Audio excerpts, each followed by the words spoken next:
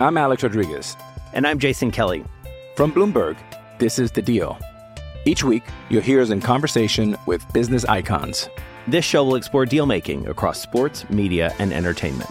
That is a harsh lesson in business. Sports is not as simple as bringing a bunch of big names together. I didn't want to do another stomp you out speech. It opened up so many more doors. The show is called The Deal. Listen to The Deal. Listen to The Deal on Spotify.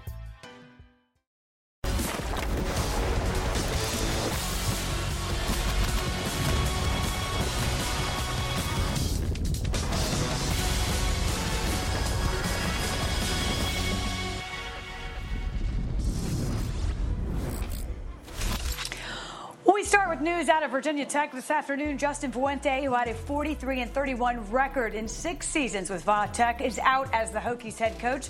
Once it became clear the school could not or would not guarantee another year, Fuente decided it would be best to leave immediately rather than finish out the season. 2 storied programs, LSU and USC, each made midseason coaching news after the Trojans fired Clay Helton and the Tigers announced they would part ways with Ed Orgeron following the season. Gary Patterson is out at TCU, and both Washington and Virginia Tech recently made moves and announced that they, too, will be looking for a new football coach. With Greg McElroy and Joey Galloway, I'm Wendy Nix. Happy to have you with us on College Football Live. If you missed it, and I doubt you did, the wild ride continued over the weekend, which left us with one. And that's because Baylor pulled off the upset. They knocked off number 8 Oklahoma from the unbeaten ranks, dominating the Sooners 27-14, opening up the college football playoff race and the Big 12 for that matter. Baylor's defense constantly pressured both Oklahoma quarterbacks, we'll talk about that, and held the Sooners to just 260 total yards. So, Greg, we called it. We said we felt like the upsets would continue over the weekend. They did. Where does Oklahoma go from here? They have all sorts of issues, Wendy, and when you look at where they were going into last week, this was an inconsistent football team where at their best they can play with anybody, but at their worst they can quite literally get beaten by anybody, and that's not a good place to be. I mean, remember, Tulane is a team that took them to the wire at the very end. That team now is 1-8.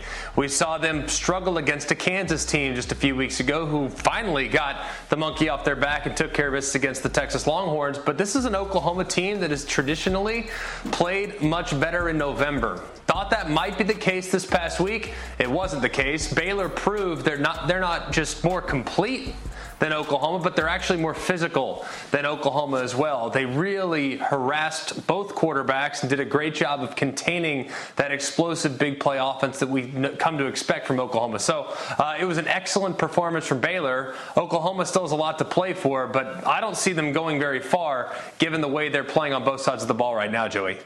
When Oklahoma can't run the football, they're not very good. They become an average football team. Against Kansas, first half, they didn't run the ball well. It was a close game. Against Texas, didn't run the ball well in the first half. Texas was winning. And then when Oklahoma turned on their run game in the second half of both of those games, they became a much better offense. And so you looked at the last game against Baylor, once again, less than 100 yards rushing, they lose. That game didn't feel like an upset to me. It seemed as if Baylor was just flat out the better football team. And we've had question marks about Oklahoma all along. They hadn't really played anybody. The committee had him at 8 in their first rankings, which surprised a lot of people. But if you've watched their games, they haven't been the Oklahoma that we expected to see. We expected the defense to be better. Hadn't really been better. We expect the offense to be better. With Rattler at quarterback, was supposed to be the number 1 quarterback coming in, hasn't been great. He's been benched. And so this Oklahoma team isn't the Oklahoma team we expected, and it didn't feel like a upset. They just are not the best team in the Big 12 this season. I think that's fair, Joy, but it does beg the question, then, who is best in class when you look at the Big 12? I would go with Oklahoma State right now. When Spencer Sanders plays well, Oklahoma State is a really good football team, and that's been the case since Spencer Sanders has been there. When he takes care of the football, they're really good. They beat Baylor. So, you know, if you subscribe to, hey, the head-to-head is really important, then I would say it's very comfortable that Oklahoma State's the best team in the Big 12. But we'll see in 2 weeks when they play Oklahoma. We'll find out if Oklahoma is for real and can turn it on. And we'll find out if Oklahoma State is really the best team in the Big 12. Yeah, I would agree with you, Joey. I would say that Oklahoma State right now is number one. The head-to-head has to matter, but if we're going to find a capable number two, how can it not be Baylor? Baylor just beat Oklahoma. That's a team that plays well on both sides of the football, and a lot of people will point to, well, what about that TCU game? Yo, that was an anomaly. Gary Bohannon against both Texas and against TCU, for whatever reason, started turning the football over, which gave the opposition a little bit of a chance. But prior to that Texas game, he had only one interception. This is not a guy that takes unnecessary risk with the football, and this is a team in Baylor that can really run the football. So if given another opportunity to face, say, Oklahoma State in the Big 12 championship game, I think they'd be more competitive this time around than they were the last time around. So I think Oklahoma State, I agree with you, Joey, is number one. But I do think the margin between them and Baylor is a little bit more narrow than I originally thought. Well, look, let's take a look at the numbers in terms of the best chances to win the Big 12. When you look at it, with a win already, Baylor, with a win over Baylor, Oklahoma State, as you mentioned, Joey, has the clearest path to the first Big 12 championship appearance. The Cowboys need to win the last two, and they should be in. Oklahoma State and Oklahoma meet during the last week of the season, and due to tiebreakers, it's likely they could meet again the following week for a showdown in the conference championship. All of that, of course, before we make our way to the college football playoffs, and we got, or will get, I should say, another rendition of the rankings. You're looking at the committee meeting room, the committee already making their decision. We'll get week 3 of the CFP rankings after yet another week where we saw some notable upsets, or at least some losses that could shake things up just a bit. Heather Dinich joins us now. She's been covering this all along. And Heather, I'll start with you in terms of this. You know, who can benefit the most from that Sooners loss we just discussed? I'll say Cincinnati, Wendy, and that's because they no longer have to worry about an undefeated Big 12 champion leapfrogging them on Selection Day. And that's very important because, really, the more upsets that happen, the more the door to the playoff opens. And if Cincinnati is sitting at number 5 on the bubble tonight, as I expect them to be, then all they need is one more upset in front of them, really, to move up, if nothing else, by default. Oregon goes to Utah on Saturday, and ESPN's Football Power Index gives the Ducks less than a 40% chance to win that game. If Oregon loses, we could see history a week from today with Cincinnati in the top 4. It's certainly conceivable at this point. Joey, I'll ask you, will Ohio State jump Oregon? Or maybe the better question is, in your opinion, should they jump Oregon? I don't think there's any reason for Ohio State to jump Oregon. If I'm Ohio State, I wouldn't be worried about jumping Oregon. Ohio State has Michigan State this weekend and then Michigan after that. And if they win those 2 games, they go to the Big Ten championship game.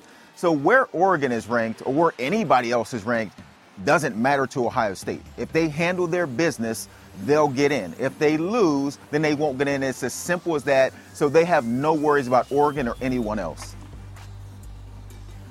Greg, listen, we've seen chaos all along. So given that, there's no reason to believe it won't continue. Who out there, which teams can still benefit from some unforeseen losses? Well, I think there's 2, Wendy, and no one's talking about either one of them. But let's just do it on their behalf. Notre Dame is in a really good position. Notre Dame did lose to Cincinnati, but Notre Dame right now is playing really good football. They just dominated a Virginia team that's bowl eligible, and now they're going to have the opportunity if things fall apart in front of them. Let's say there's a 2-loss Big 12 champion, 2-loss Pac-12 champion, 1-loss Big 10 champion, and Georgia beats Alabama in the SEC championship. I think Cincinnati will get in. I think the 1-loss Big 10 champion will get in. And I think you got a real chance for a Notre Dame to sneak in the back door. The other team I would say would be the Wake Forest Demon Deacons. While I understand very much it's going to be a long, long road, but this team's worst moment came in a losing effort where they at one point had a massive lead against the North Carolina Tar Heels. And if they can go to Clemson, an improved Clemson team that's won 5 out of 6, if they can go to Clemson, get a win this weekend, and then back it up with a win against Boston College, making their way to the ACC championship game where they might beat a ranked Pitt team or whoever it may be, that could be enough if everything else falls apart in front of them to leapfrog some of the teams that might be sitting in front of them too with that conference championship next to their name. So I think Notre Dame and Wake Forest need to pray for some chaos, and if it happens, they could somehow find the way in the back door of the college football playoff conversation. Listen, you talk about chaos. That would be some serious chaos. But again, it has been that kind of year. With that, we'll take our look at our Capital One fan vote, which asks you which top 5 teams should be the most worried about taking an L this weekend. You've got Alabama, Cincy, Ohio State, or Oregon. You can go to twitter.com/SportsCenter to vote. Still to come on College Football Live, it has, as we've walked you through, been a wild ride so far this season, and the coaching carousel has been a part of it. We'll break down the latest moves and what to expect straight ahead. College Football Live is brought to you by Allstate. Save money like a champion with Allstate. Hey, it's Kaylee Cuoco for Priceline. Ready to go to your happy place for a happy price? Well, why didn't you say so? Just download the Priceline app right now and save up to 60% on hotels. So whether it's Cousin Kevin's Kazoo Concert in Kansas City, go Kevin, or Becky's Bachelorette Bash in Bermuda, you never have to miss a trip ever again. So download the Priceline app today. Your savings are waiting. Go to your happy place for a happy price. Go to your happy price, Priceline. I'm Alex Rodriguez. And I'm Jason Kelly. From Bloomberg, this is The Deal. Each week, you'll hear us in conversation with business icons. This show will explore deal-making across sports, media, and entertainment. That is a harsh lesson in business. Sports is not as simple as bringing a bunch of big names together. I didn't want to do another stomp you out speech. It opened up so many more doors. The show is called The Deal. Listen to The Deal. Listen to The Deal on Spotify.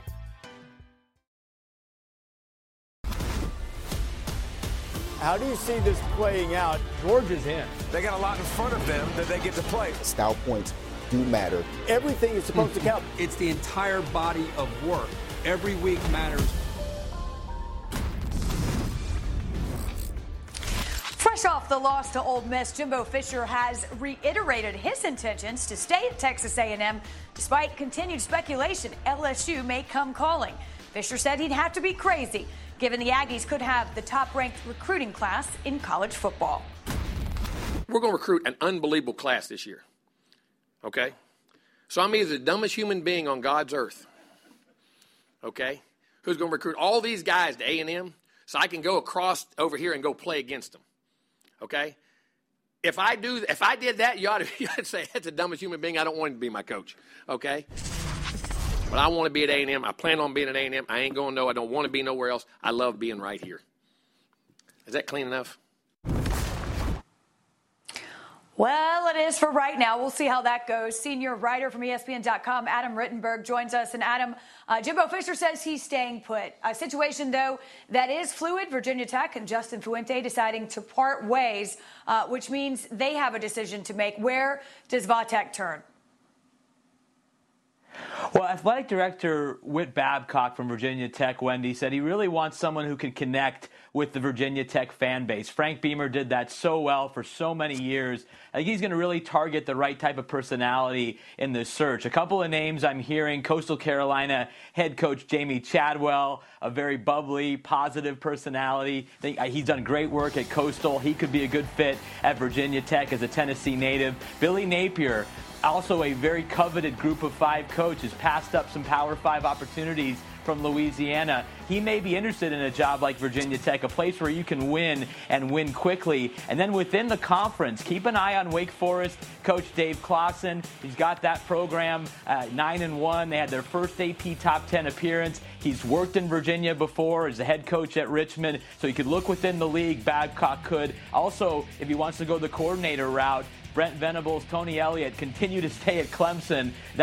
Those two names could also surface. But Babcock likely looking for someone with head coaching experience and really that personality that Virginia Tech fans can embrace.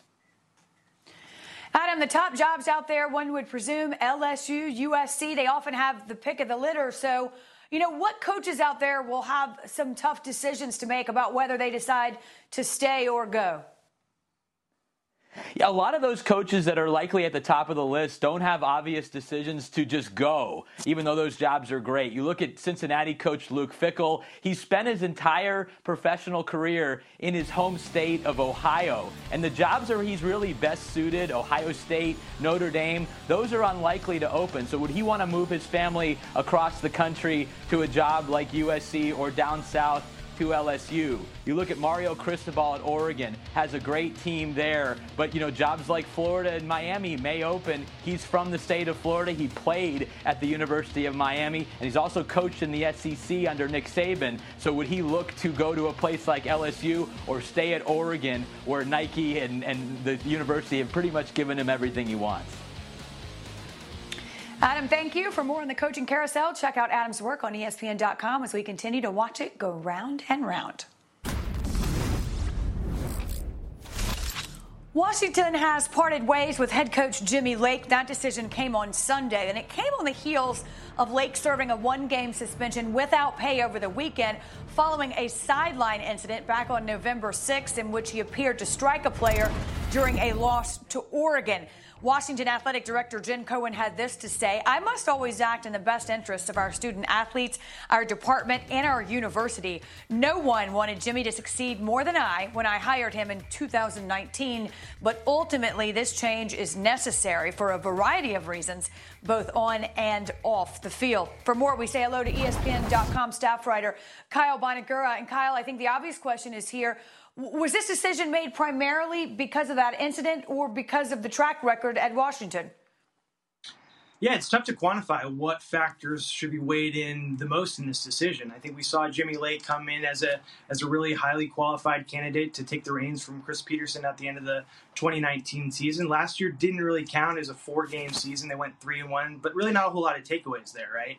I think when things started to go south for Jimmy was in the first game of the year. I mean, you score 7 points in a loss to FCS Montana. That really sets the stage for disappointment. And throughout the early part of the season, we saw Washington regress offensively under Peterson. It was one of the more innovative, exciting offenses in college football. It just hasn't been the case this year under John Donovan, the offensive coordinator.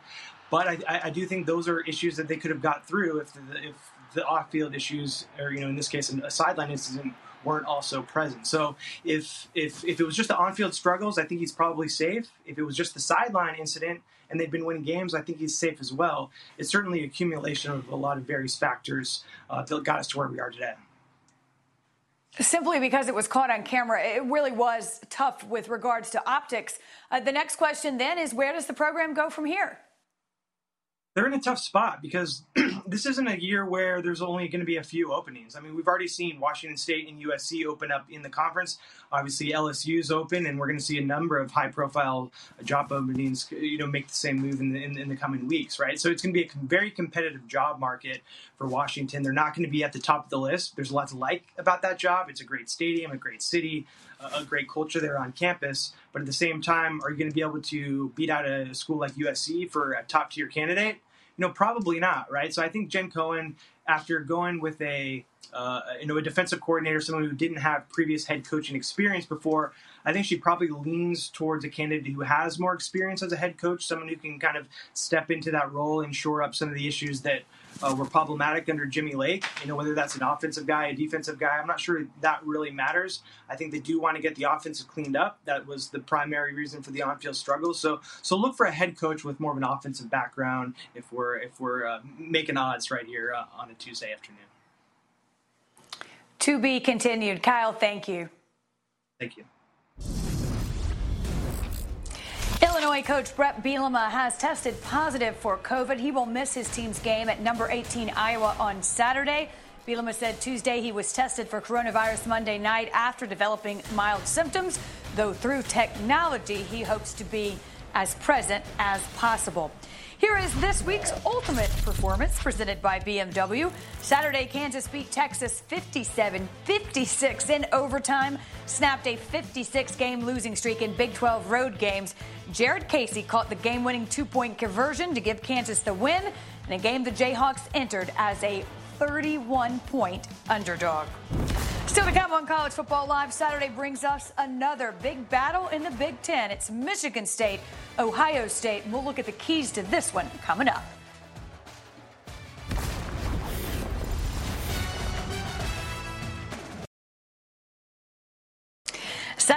have another giant game in the Big Ten. Number 7 Michigan State taking on number 4 Ohio State at the Shoe in Columbus. First place in the Big Ten East up for grabs. A noon Eastern start on ABC and the ESPN app. College Game Day will also be in Columbus on Saturday. Let's talk a little bit about Michigan State, Ohio State, Greg. An early look with good reason because there is a lot on the line in this one. I think there's going to be a lot of points scored in this game, Wendy. We just saw Ohio State last week, and there's no denying the explosiveness and the potential of what they can do offensively. I think they're elite at so many different positions. I think the quarterback has a chance when he plays in rhythm to be super elite. I think the wide receivers are elite. The running back is elite. The offensive line, when they play together, is elite. But I still have massive questions right now about Ohio State's defense. You can tell me about the sack numbers, the tackle for loss numbers, the chaos rate, and the improvement that's been made in the secondary, but I'm not 100% sold. I'm not sure that there's been an offense yet that has tested them both on the perimeter and by running the football the way that Michigan and Michigan State will in the next 2 weeks. So I think this Ohio State defense is still a little bit susceptible, but I think their offense can go with anybody. So a ton of points to be expected for me, Joey, when these two tee it up at noon on Saturday.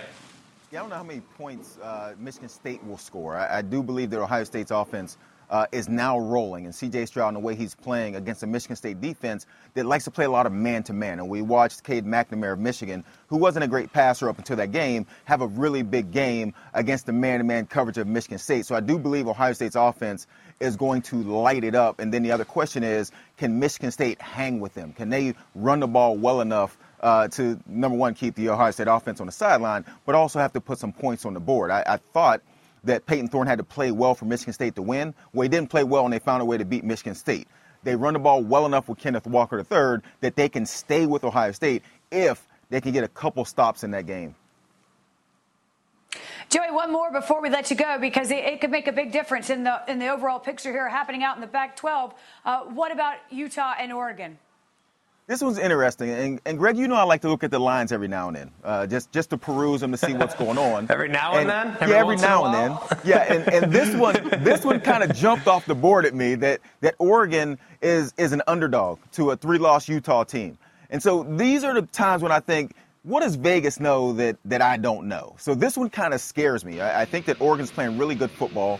When Anthony Brown runs the ball as well as he did in their last couple games, then they're a really tough offense to stop. I don't know that the pass game's as important to Oregon as they run it with Brown and then Travis Dye, but I don't know. Vegas knows something about Utah, Greg. Maybe you know. Well, they've been playing really well of late. Ever since they made the quarterback switch, this Utah team has been a totally different group, and I think they're very capable of doing work against this Oregon team. However, I feel like Oregon's matched up really well against excellent Utah teams in the past. I think back just a couple years ago, Oregon, all Utah had to do was win the Pac-12. Oregon really had nothing to play for outside of going to the Rose Bowl, which I know is a huge deal, but it's not the playoff. And Oregon smoked Utah that night. And I think that this could potentially happen again. I'd feel better if it was a neutral site or if it was in Autzen, but I think Oregon matches up fairly well against Utah, and I actually expect them to get the win. What does Vegas know that I don't know? How many times has that been asked across the land with very, very different answers? Gentlemen, we'll have plenty to talk about tomorrow after week 3 of the rankings. See you then.